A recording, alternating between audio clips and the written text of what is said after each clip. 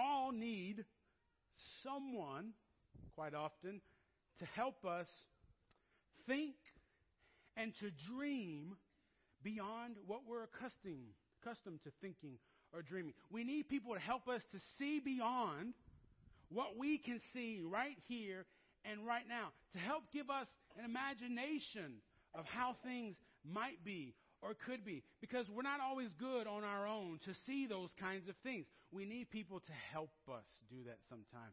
And so that's why the scientific world was on fire this week. I'm sure if you have a Facebook account, you've seen it, you watch the news. Einstein's been everywhere over the news this week, right?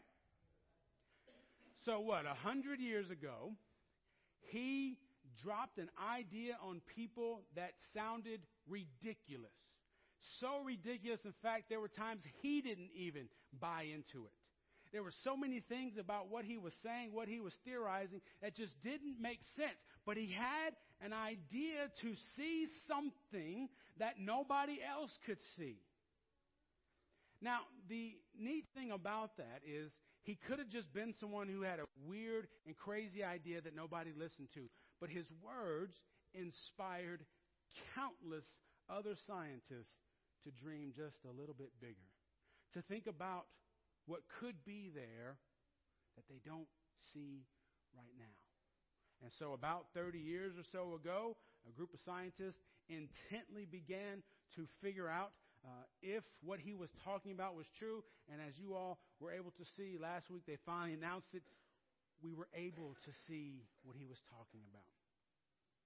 The other neat thing about that is it doesn't stop there. I've read several articles, and you would think, okay, he inspired somebody then to bring the scientific world up to where it is now, to inspire them all the way to now, and maybe it would end then, but it didn't. There are people, there are schools after school after school who are saying, now we have so much more to think about. Now we have so much more to look for. Now there is so much more that we can dream of because of his one idea that inspired so many people. Now, he did that for the scientific world. And this morning we were reminded of Jesus who did it for all the world. We were reminded that Jesus offers us a new way of thinking, a new way of believing, a new way of living that we can't always see for ourselves. Matter of fact, sometimes we don't want to see it for ourselves. But we look to Christ, our Savior, to show us what our lives, what the world could truly be like if we had a divine imagination. So Jesus has been talking to his disciples, and then he's talking to crowds of people. And in this instant, people come up to Jesus and they say, hey, okay, Jesus, we hear everything you're talking about, but what about those Galileans who were killed in the temple? Now, we don't know anything about what they're talking about. It was some current event that happened in their time. And essentially they want to know, what do you have to say about these people who were worshiping in the temple but then were slaughtered by Herod? What do you have to say about this horrible thing that has happened to them? What you and I tend to forget is that for most of these people, certainly you can read it in places in Scripture, the idea was if something bad has happened to you, it's because you deserved it. It's because God was punishing you for something that you had done. And if you would just go back as much as you could and find that thing that you had done, repent of that, then this evil that has come over you, this horrible incident can be overcome. Think of the book of Job. Job had this inexplicable thing happen to him, and his friends kept saying, if you just say what you did. And what they couldn't understand is, no, God is not punishing me for something I did. The reason why we still bring that up today, because there are plenty of us in the church who still think that way. That the things that I'm having to endure, the pain and the evil of this world that I've had to be a part of that has fallen on me is because of my sin. Sisters and brothers, what Jesus is trying to get us to see is that no, no, no. You and I live in a broken world. And as broken people who live in a broken world, sometimes things happen to us. That doesn't mean that God is trying to punish you. That doesn't mean that God is saying, ha ha, nana nana boo boo, I got you this time. And what was behind the people's question is just that thought. Jesus, what do you have to say about those Galileans who were killed while they were worshiping? And Jesus says, do you think that because these Galileans suffered in this way, they were worse sinners than all other Galileans? The presumed answer is, yeah, we think so. We think, yeah, those guys must have done something incredibly bad for God to have let that happen to them. Then Jesus comes up with his own scenario. He says, okay, what about the 18 who were killed when the Tower of Siloam fell on them? Do you think that they were worse offenders than all the others living in Jerusalem? The presumed answer that they probably had was, yes, they had to be worse than everybody else. And what they were saying was, that happened to them. They had to be some type of sinner. Because look at me. I'm still here. Nothing's happened to me. That means I'm okay.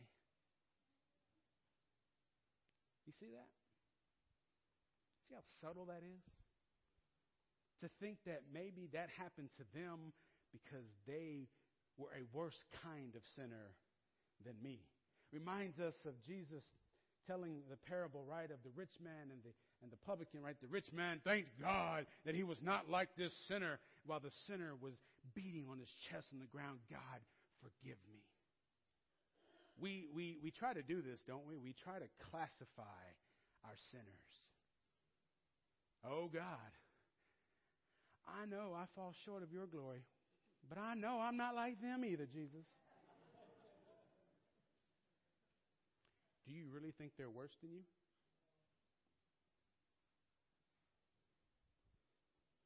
People always say, oh, preacher, you're preaching to the choir now. You know what I say? So what? The choir needs Jesus too. Sometimes a little more. No, that's the point. There is no more. We all need the grace of God. What Jesus is saying is those people that you remember that were killed in the temple, the people that had this tragedy happen to them, they were not being punished. They lived in a broken world and something broken happened to them. Don't blame God for that. Sisters and brothers, please do not blame God for your sickness. Do not think, oh, God is trying to get me to pay attention. Is that what we think about, our loving God?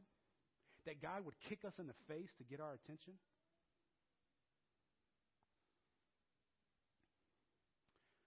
What Jesus does tell them is, these people aren't worse than you. In fact, I want you to think about those people, and I want you to think about your own life, and I want you to understand that unless you repent, you will die just like them.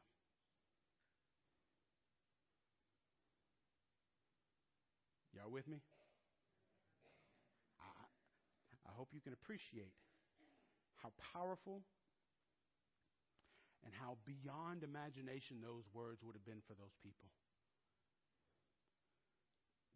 Jesus, are you suggesting that I could end up like them? And Jesus saying, yeah.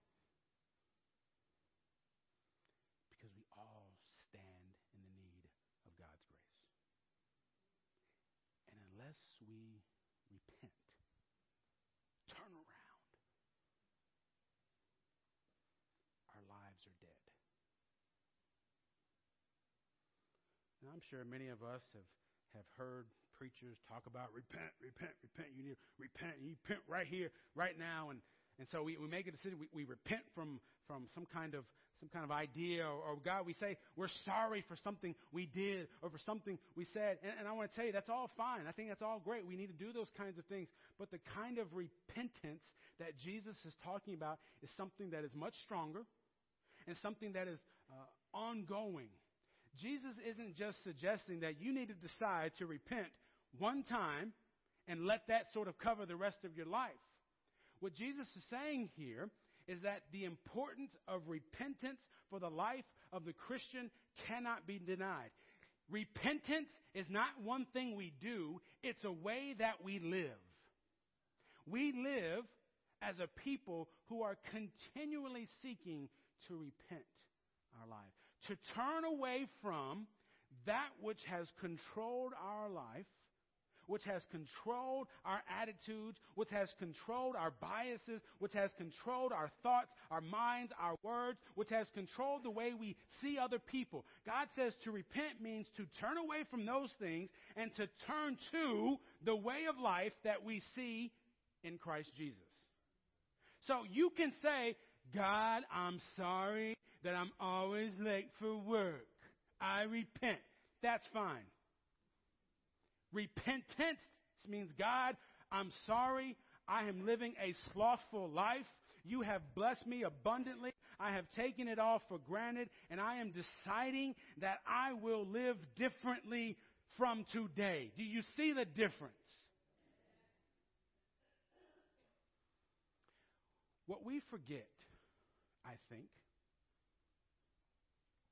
is that God is continually working in our hearts. You have your Ash Wednesday insert, right? We talked about all that stuff on Ash Wednesday, and we said we weren't going to give up potato chips for Lent. That was, that's just dumb. But we were going to turn our life to God in meaningful ways. And so if we're bitter, then we're going to give up bitterness. If we're greedy, we're going to give up our greediness. If we're slothful, we'll give up our slothfulness. If we're busy, we'll give up our busyness. Right? It's all there. You have it there. And the idea is, when we repent, we are saying, God, I am turning to a new idea of how my life can be. Not my idea, not her idea, not their idea, but your idea of how my life should be.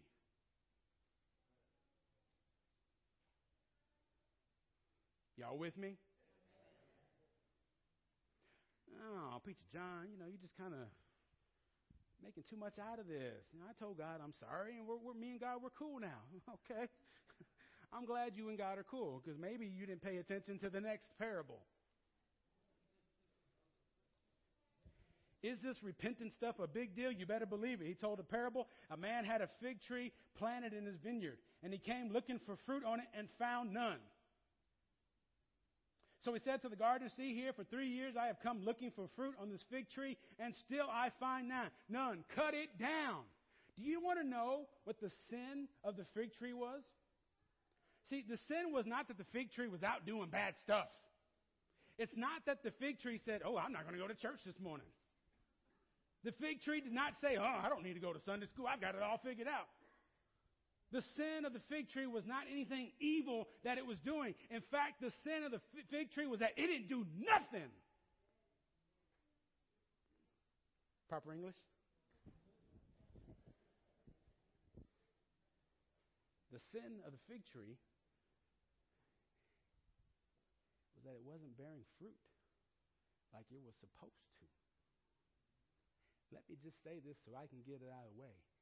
Oh, there are a whole lot of people who believe in the name of Jesus not bearing fruit at all.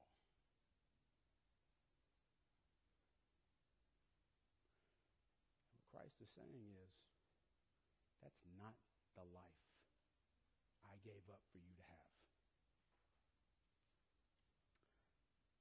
I gave up my life so that you could have abundant life. And the only way you begin to have that is if you understand what it means to repent. The fruit of repentance in our life looks like this. It means that we are willing to turn away from those things that are keeping us from following God more faithfully. The fruit of repentance in our life means that we are willing to ask ourselves, what things am I doing that are keeping me from serving God more faithfully? The fruit of repentance looks like this, that we are willing to say, God, not only do I ask for your forgiveness for all that I've been and said, but I am willing to start again with your power now. Now, see, this is where we have some of our issues. We treat repentance like a sort of New Year's resolution, right? Most of us have learned that New Year's resolutions are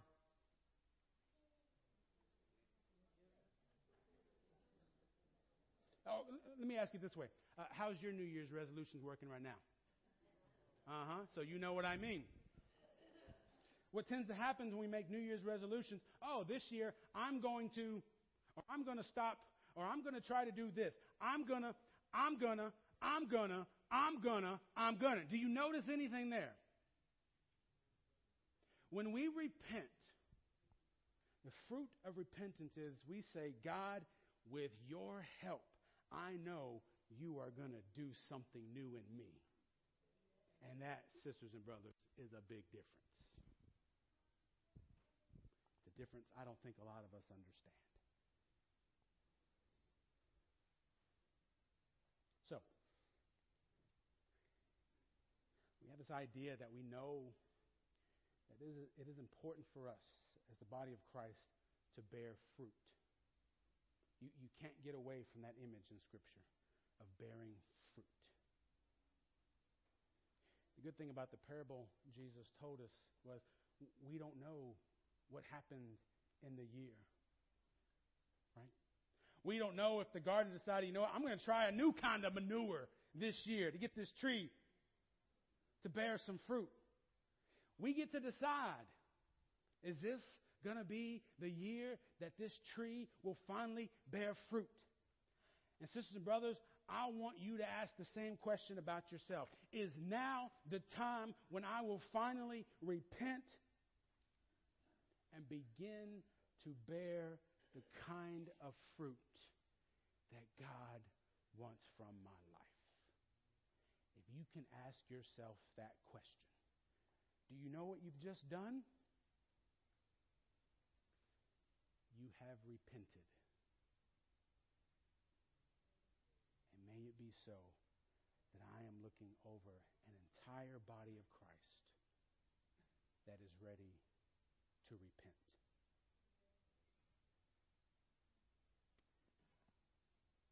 If you would want to begin to repent, I invite you to pray with me now. God, quite often we have tried to do things our own way, to our own power, and time after time again, we see where that gets us.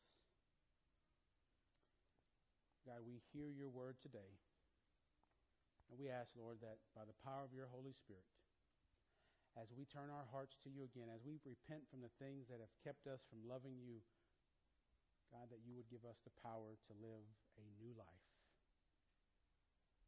So that indeed where the Spirit of the Lord is, there would be freedom for us to live in the abundance that you have promised to us.